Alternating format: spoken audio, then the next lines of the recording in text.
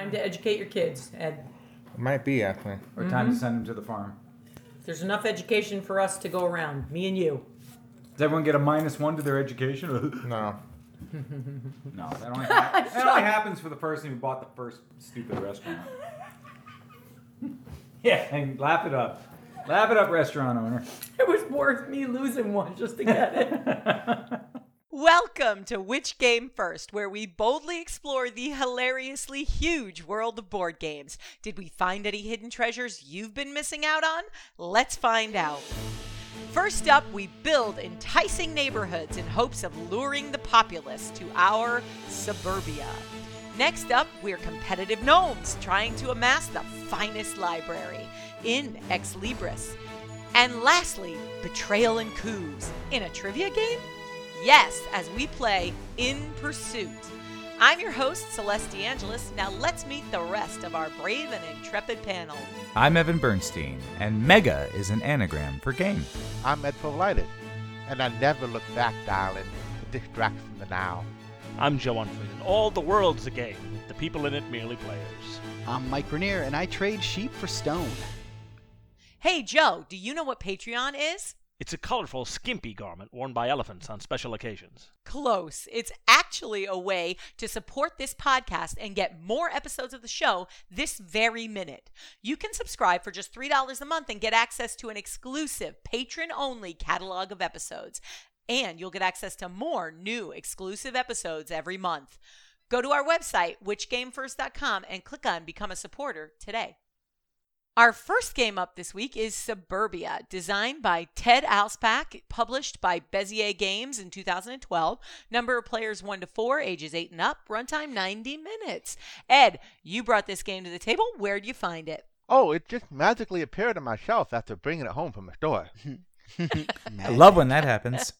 Tell us a little bit about how it's played. Suburbia is a tile-laying game where you plan to develop your borough into a major metropolis. Each turn you decide which new tile to add to your borough, which represent different residential, commercial, civic, and industrial developments. These developments will affect your income, reputation, and population. At the end of the game, the player with the highest population wins the game. And why did you bring this game to the group? Well, city building is a fun theme, and I'm pretty sure we all play some type of game like this on the computer. Evan, Ed, and I had a fun time playing. Joe and Mike are here with questions. Evan, what'd you think of the game? A chance to build a town as you would have it built. Evansburg is open for business. And Joe, how about you? Laying tiles, just another method of exploration, and you all know how I love exploration. And Mike, how about you? I'm looking forward to learning more about life in the burbs. And Ed, how about you? Build the city of tomorrow today! Well, a cowboy city anyway. Yeah, this game is very close to a board game version of SimCity, which Ed alluded to. But unlike SimCity, I love the uniquely communal and competitive features of this board game. For example, we all had to buy from the same selection of available resources. So that was a cool communal aspect of the game that you don't get with SimCity. So there was a bunch of tiles laid out. Hex-shaped tiles, by the way. None of this square nonsense, thank you. Hexes. Life is hexes. Right down to the atoms, they are constructed as hexes. We are hexes. I feel the same as Evan. Thank you. Yeah, a very smart layout. That gives you 6 sides to build off of because you have to build your tiles off of the previous tiles in order to make your map. And it does give you lots more options having a hex rather than a square. And it just looks nicer. It does. It does. And by the way, SimCity, squares. So, Are you talking about the designers of SimCity are squares? Or just Totally. I spent many hours playing city simulation games in my halcyon 20s in my tiny one-bedroom apartment over a Chinese restaurant. So I'll say nothing bad about them. Your main resource in the game is money, and you're trying to increase your population. Income is your money per turn, and reputation is your population you gain each turn. Is it like another builder game where there's a time where you want to start focusing on getting your population, or do you want to just right off the bat be increasing your population? I think you want to be increasing right off the bat because eventually you're going to get to a stack of cards that you turn over that denote the end of the game, and you don't really have a great idea as to when. You kind of know where it's coming in the last third of the game, but you don't know when that tile is going to be revealed. So it would be sad if you were too many points behind and didn't have a chance to catch Gotcha. up. So I think you should be paying attention to population throughout the game. Does it hurt you to have a big population early, though? Yeah, it does a little bit because every time you increase your city to a certain point on the chart, it reduces your income and your reputation. So as your city gets larger, it becomes harder to generate the resources you want. A little bit, you're right. Do you have a hard time having your utilities keep up with a population that's growing too quickly? No, Joe, that's actually a difference. Utilities is not something you worry about in this game. You just worry about having sort of a balance of. You don't even really need a balance, but there is a lot of synergy in the game, meaning tiles play off of one another. Absolutely. For example, like some municipal buildings will give you more money if you have more municipal buildings.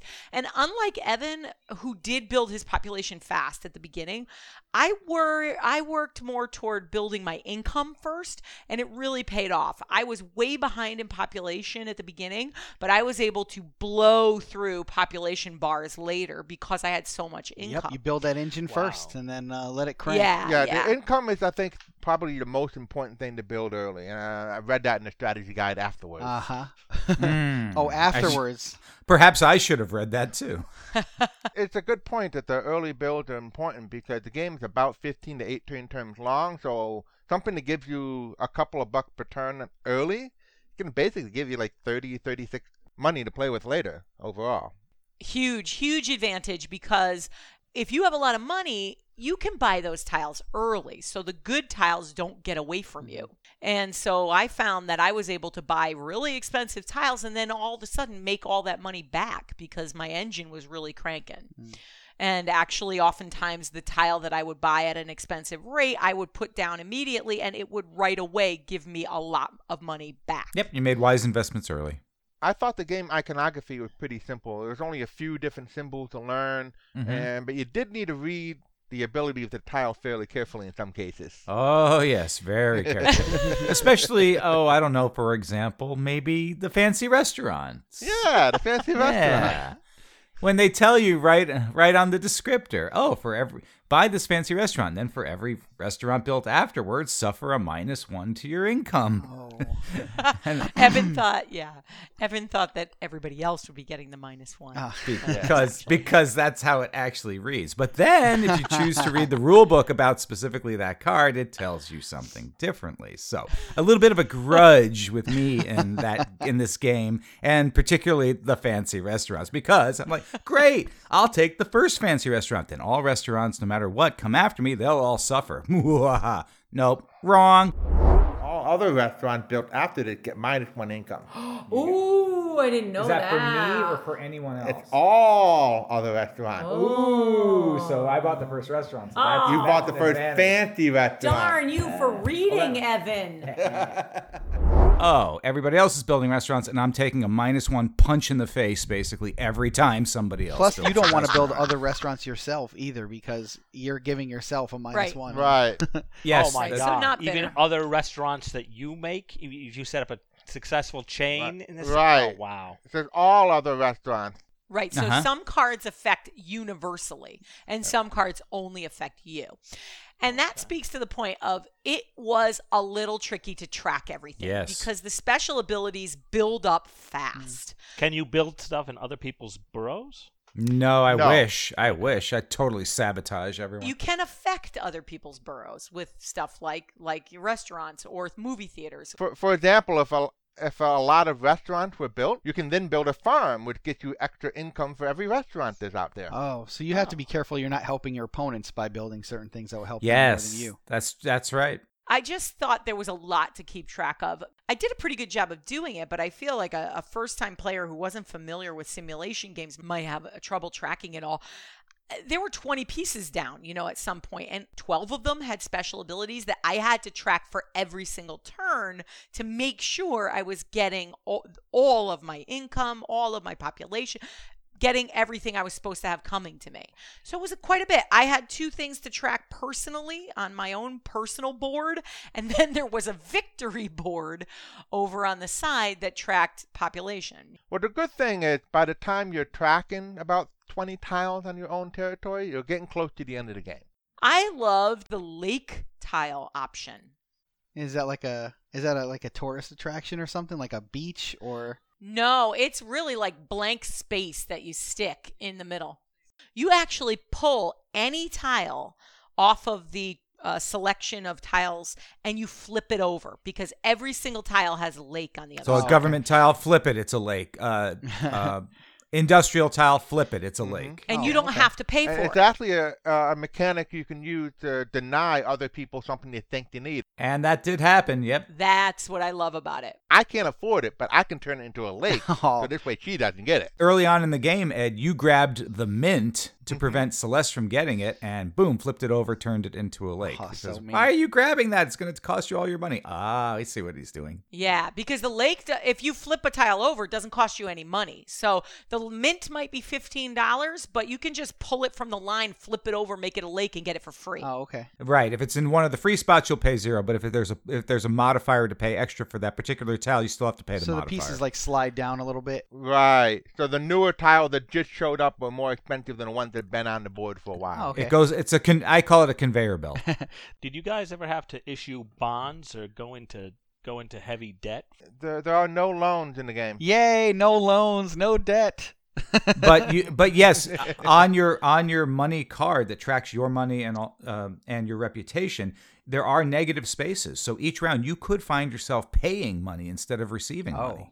Or losing population, which is essentially losing victory points. One other thing we haven't talked about yet was there's also the gold tiles. You have like 3 public gold, or a number of public gold equal to the number of players you have. Yeah. And then each player gets to choose one of 2 hidden golds that are for themselves only. No, And you that's can not exactly get- right. Those hidden goals are for you, but it also is in effect for all the players. Well, actually, I made a mistake there. I reread the rules later, and those are only achievable by you.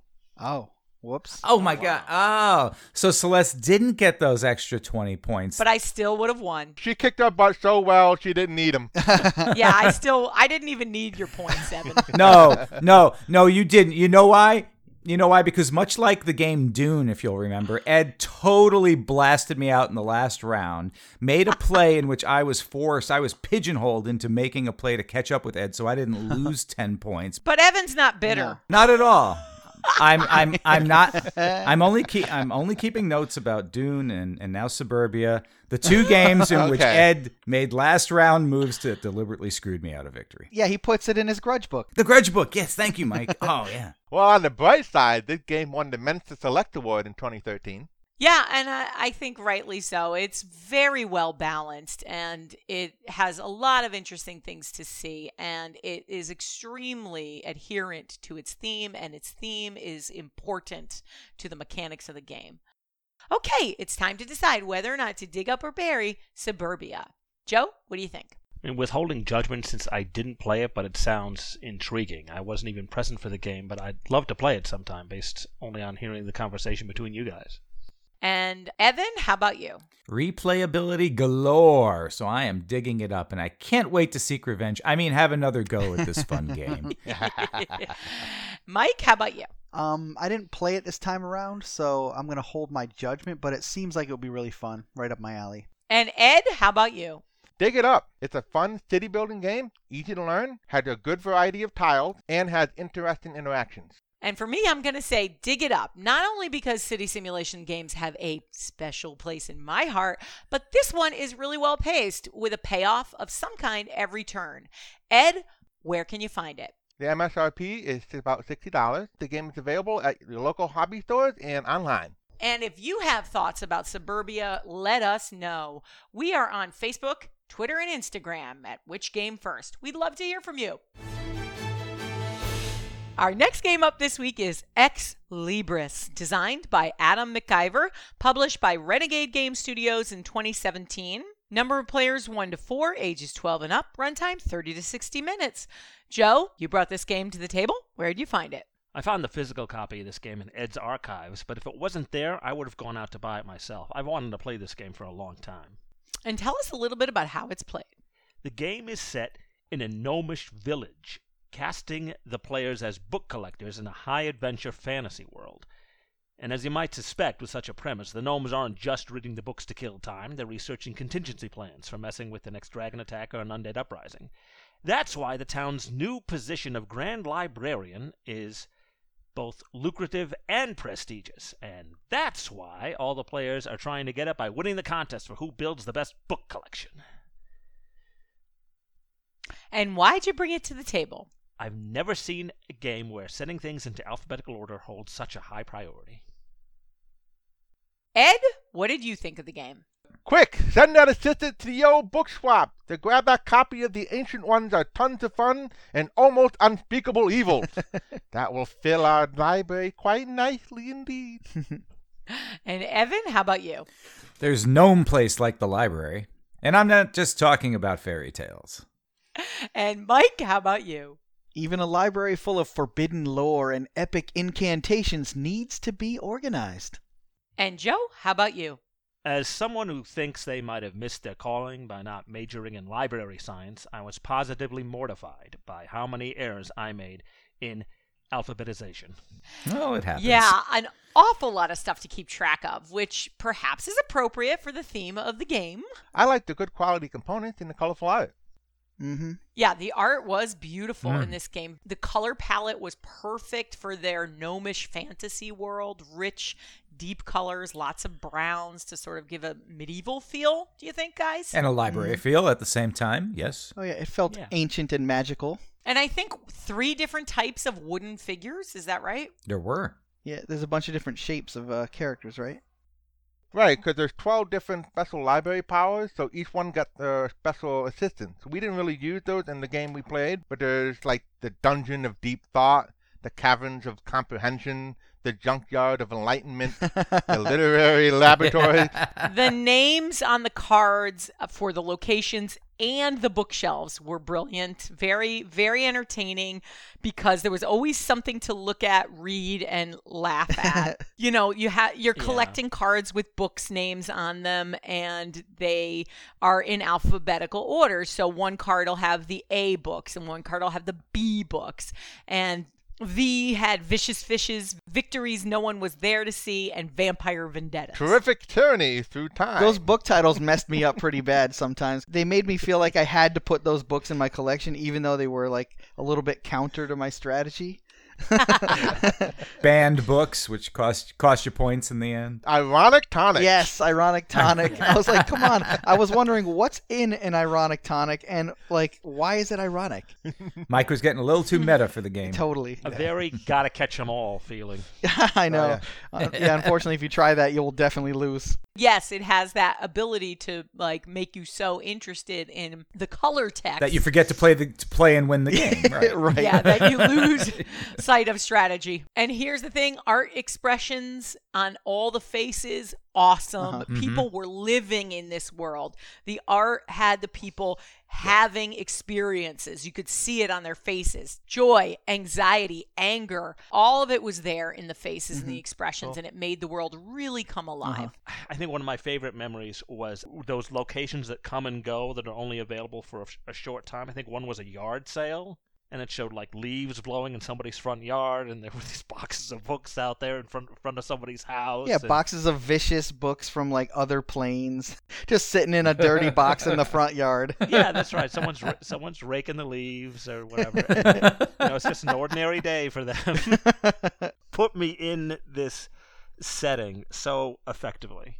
It had a unique way of keeping the game moving forward too, because the locations had great abilities on them, and you use them and they went away, and then new ones replaced them. So the game flow is going to be different every time, so it makes it super replayable. Yeah, there's 18 different locations that can be in the game, so that makes it interesting. Not all of them might show up. Yeah, I almost thought there was too much going on with the locations. The locations just sort of launching a special ability might have been better than the location showing up. Then you have to do several things to activate its sort of special ability. Well, it kind of gets tough with a game that has so few base core mechanics to keep it fresh. So I'm sure they had to do a lot of different things with each of those locations to make it seem like with the few mechanics you have to work with, there was something new to do. Each of the locations had basically 2 different types. I mean, one that you sent assistant there and did something immediately, or one that when you put an assistant there, it resolves at the end of the turn based on what the card did. Mm-hmm.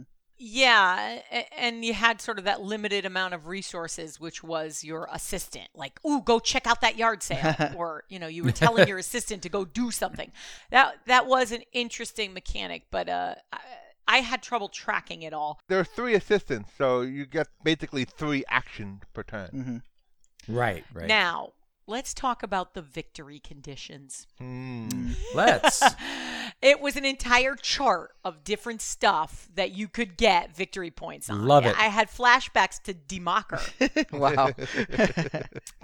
It was a whole chart. Now, To be clear, it's the official library inspection form, Form B7C. yeah, and appropriate for a library-themed game, I'm sure. Bureaucracy galore. You got points for keeping your shelves stable, which I really loved because you had to build your shelf in front of you. Mm-hmm. So you built your bookshelves and you hoped you had the best stacks. And in alphabetical order. Very important. Yeah, that's the very Yes. first thing you have to check. You have to check that it's in alphabetical order. Now, the victory conditions reminded me of Austria Grand Hotel in a lot of ways, especially the Yep. attempts to fill the bookshelves and the hotel rooms into nice, neat rectangles. Mm-hmm. And while you Yeah. don't hire new staff in Ex Libris, you do delegate tasks to your loyal assistants and have them build up your collection and send them out to scour every nook and cranny in town. Well, one of the important factors, I think, there's 6 different categories of books. Corrupted codexes, fantastical fiction, historic volumes, monster manuals, reference texts, and spells and potions. And one of those categories was going to be the prominent category where everybody wants to get points because everybody gets points for them. And then there's the other one, there's the banned category. Beware the which is- banned books. Yeah, the banned books where everybody loses points for having them in their library. And then everybody has the secret category that you're looking for. Right, and which category ends up banned changes each game, which does make it interesting. One of the other things is you want to have variety. So you get points based on the books you have in the lowest represented category. Right. So it helps you to keep balance, kind of like some other games we played before. Don't forget dumpster diving. Oh, dumpster diving. I mean, I love games where you can go into the discard pile and start pulling stuff back into the game. There might be a card that allows you to go into the discard pile. No way! That's a cool feature. So I What drew is one. that? What is it? It's like the 50-cent book bin. Dumpster diving, as I call it. Oh, I like that. Okay, it's time to decide whether or not to dig up or bury Ex Libris. Ed, how about you? I love the theme, the components, and the art. Easy enough that I played this game with my mom. Dig it up. And Mike, how about you? It had clever humor, replayability, easy to teach and learn. So I say dig it up. Evan, how about you? Shh, this is a library game. Keep your enthusiasm to a quiet whisper as you dig up this fine game. And Joe, how about you? Dig it up as fast as you can. This game is thematically super tight. We were playing librarians, and librarians probably would be into all the minutia, but I wasn't. It didn't quite live up to my standard of just enough choices to be interesting without feeling like work. So for me, a quiet berry. We won't tell anybody. Ooh. Joe, where can you find this game? I found this game online ranging in price from $30 to $40. And if you have thoughts about Ex Libris, we would love to hear from you. You can find us on Facebook, Twitter, and Instagram at Which Game First.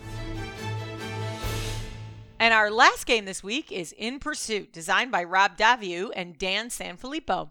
Produced by Hasbro, number of players 4 to 8, ages 12 and up. I found this game on the cheap at the local thrift store, and right on the cover, the game pitches itself as a spin-off of Trivial Pursuit. It has the same exact style question cards. The twist is that it's a team game.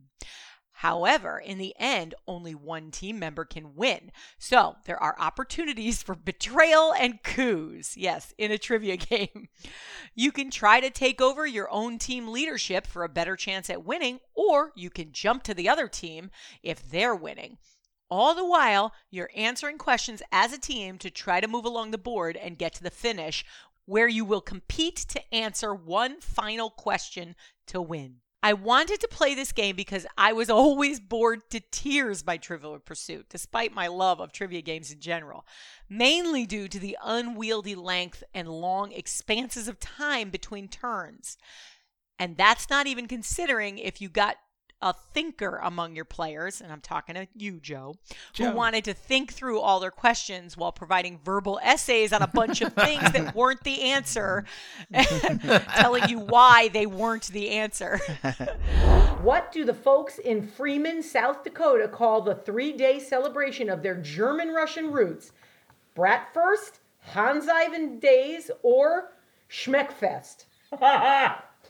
You know, in the end, it is Americans trying to market the thing and get guys from the Sturgis Run and stuff to go up there and buy fireworks. So I'm gonna go with the cheap, low road marketing thing and say they call it Schmeckfest. Because the question is, what do they call it? You're a genius.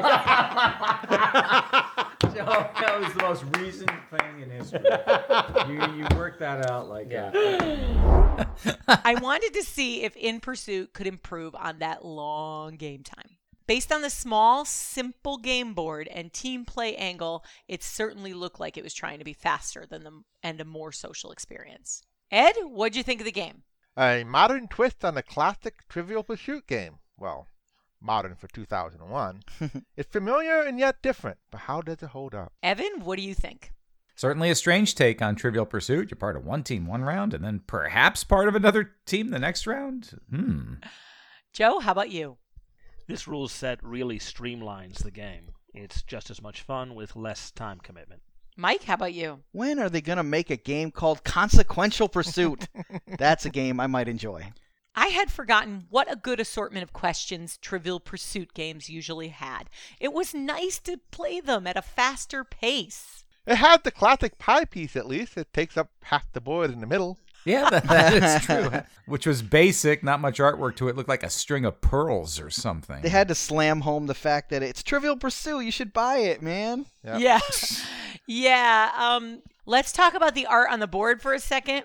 It was graceless, fuzzy circles with like a cheap bevel and emboss style, backdrop. It was like a first-year graphic designer designed this very dull-looking. Almost like an afterthought. Well, or maybe they were just trying out all the options in Photoshop at the time. Yeah, They were 20 learning years ago. Photoshop on the job. Yeah, so it was a path of like bevel and embossed circles leading up to a large black circle in the middle. That's your goal, to get to the black hole in the center of the board? Well, I mean, I think the big black circle was intended for the big plastic pie piece to go in the center of that. Oh. Maybe. And the pie piece had no purpose in this game. Oh, there's a spinner at the beginning of the game to see who goes first. Yeah. Wow. Yeah, other than it being the initial spinner, you did nothing with the pie They put piece. like a $5 custom mold in the box just to see who goes first instead of arbitrarily deciding it like other games. Yes, that's exactly it. Just to get that old pie into the branding. Yeah, that's what Hasbro can afford to do. I feel bad for new designers that want to pull something like that. That was probably an executive decision from above. They're just like, throw the pie piece in there, make it huge so people know it's related to Trivial Pursuit. Yeah. We'll sell a bunch of copies. We're Hasbro. I bet some players who normally wouldn't want to play a trivia game because they find it intimidating might be coaxed into trying this by the simplicity of the game's appearance. Yeah, I'm assuming the designer's major job here was to take Trivial Pursuit and add a spin or a twist to it. And the one twist it does have, that idea that you can jump to different groups, is pretty cool. Yeah. Yeah, it seemed like they ironed out a couple of problems what the game originally had, where you have, you get stuck on Team Stupid and then you're like lose for the rest of the day. Yeah, so you don't get caught on Team Stupid or Team Slow. Now you share the stupid. This way You're right. with You this spread game. the stupid Yeah, around. spread the stupid. Yes, the designer definitely had that in mind. And also speed it up. Yeah. The game is so much faster than Trivial Pursuit, and the team play is a great idea. I certainly can't remember an original Trivial Pursuit game that was over that quick. No, never. I mean, for anybody, it takes forever to move, and and get your pieces, and then the backward momentum. Remember, you could lose pie pieces in Trivial Pursuit? Oh, yeah. Yeah. It did. Torture. Yeah. Absolute torture. Yeah, it added a little bit of a race game element to this, where you just have one track to go forward, and now it's it. And you have one team or the other, and the plastic piece you have indicates what team you are on, and whether or not you're the leader of that team. The goal was not only to be on the team that won, but you want to be the leader of the team that win. So just because you're on the winning team doesn't mean you win. Right. You have to be the leader on the winning team, is what you're saying. In order for you to win, because only one of you gets to win. Now, there's ways to fight it out to see who gets to be the leader, right? You have to perform a coup. There's 2 dice in the game. You roll both the dice, and one of them sets the category, and then the action you may take. Some of the actions you can take is, you can switch teams, or you can fight for leadership of the team that you're on. Oh. Is it like a trivia duel? How do you fight for it? Yeah, it's a trivia off, Oh, cool. basically. I mean, what else would be the mechanic? Yeah, I mean, I don't know what else they have to work with there. Right. Fisticuffs. But beware, the questions are quite dated. So this game came out in 2001, so lots of 90s questions. I mean, it's not like some of the games with questions from, the 20s that we've gotten before, at least. No, it's not that kind of level question, but yeah. Right. Yeah, but you better know your pop culture from the 90s. So older players do have an advantage. The categories are very much just like the classic Trivia Pursuit games. Yeah, it's looked like the questions, like the whole question box was ripped straight from the actual original Trivial Pursuit game. Certainly better than go to the head of the class, for example. Of the 48 states of the United States. Oh, God. Yeah. Yeah, a little bit more updated than that. All right, it's time to decide whether or not to dig up or bury in Pursuit. Ed, how about you? I'm not a trivia buff, so my interest was low to start, and it is a bit dated, so I bury it. But trivia fans could get some fun out of this game. It is a little different. And Evan, how about you? I'll have to join Ed in burying it. The team concept for trivia games is fine, but the switching part, not enough to captivate me. Joe, how about you? If you are a die-hard follower of the original Trivial Pursuit who's having a hard time getting others to play it with you because they're afraid of how long the game can be, then you really need to dig up this one. And Mike, how about you? Trivia is definitely not my bag, and I haven't played this one, so I'll hold out judgment, but I doubt you guys will even want to play this one with me. Oh, I would, anytime. I mean, if you're not a hardcore trivia fan but could play every once in a while, this is a good choice. So I would say dig it up. It is, of course, out of print, but you can find it. At one point it was everywhere. So you could find it probably at a local thrift shop or online for about $20. If you have thoughts about In Pursuit, we'd love to hear from you. Find us at Which Game First on Facebook, Twitter, and Instagram. And that brings us to the end of our show. We look forward to hearing about all the game exploring you've done. Follow us on your favorite social media. We are at Which Game First on Twitter, Facebook, and Instagram.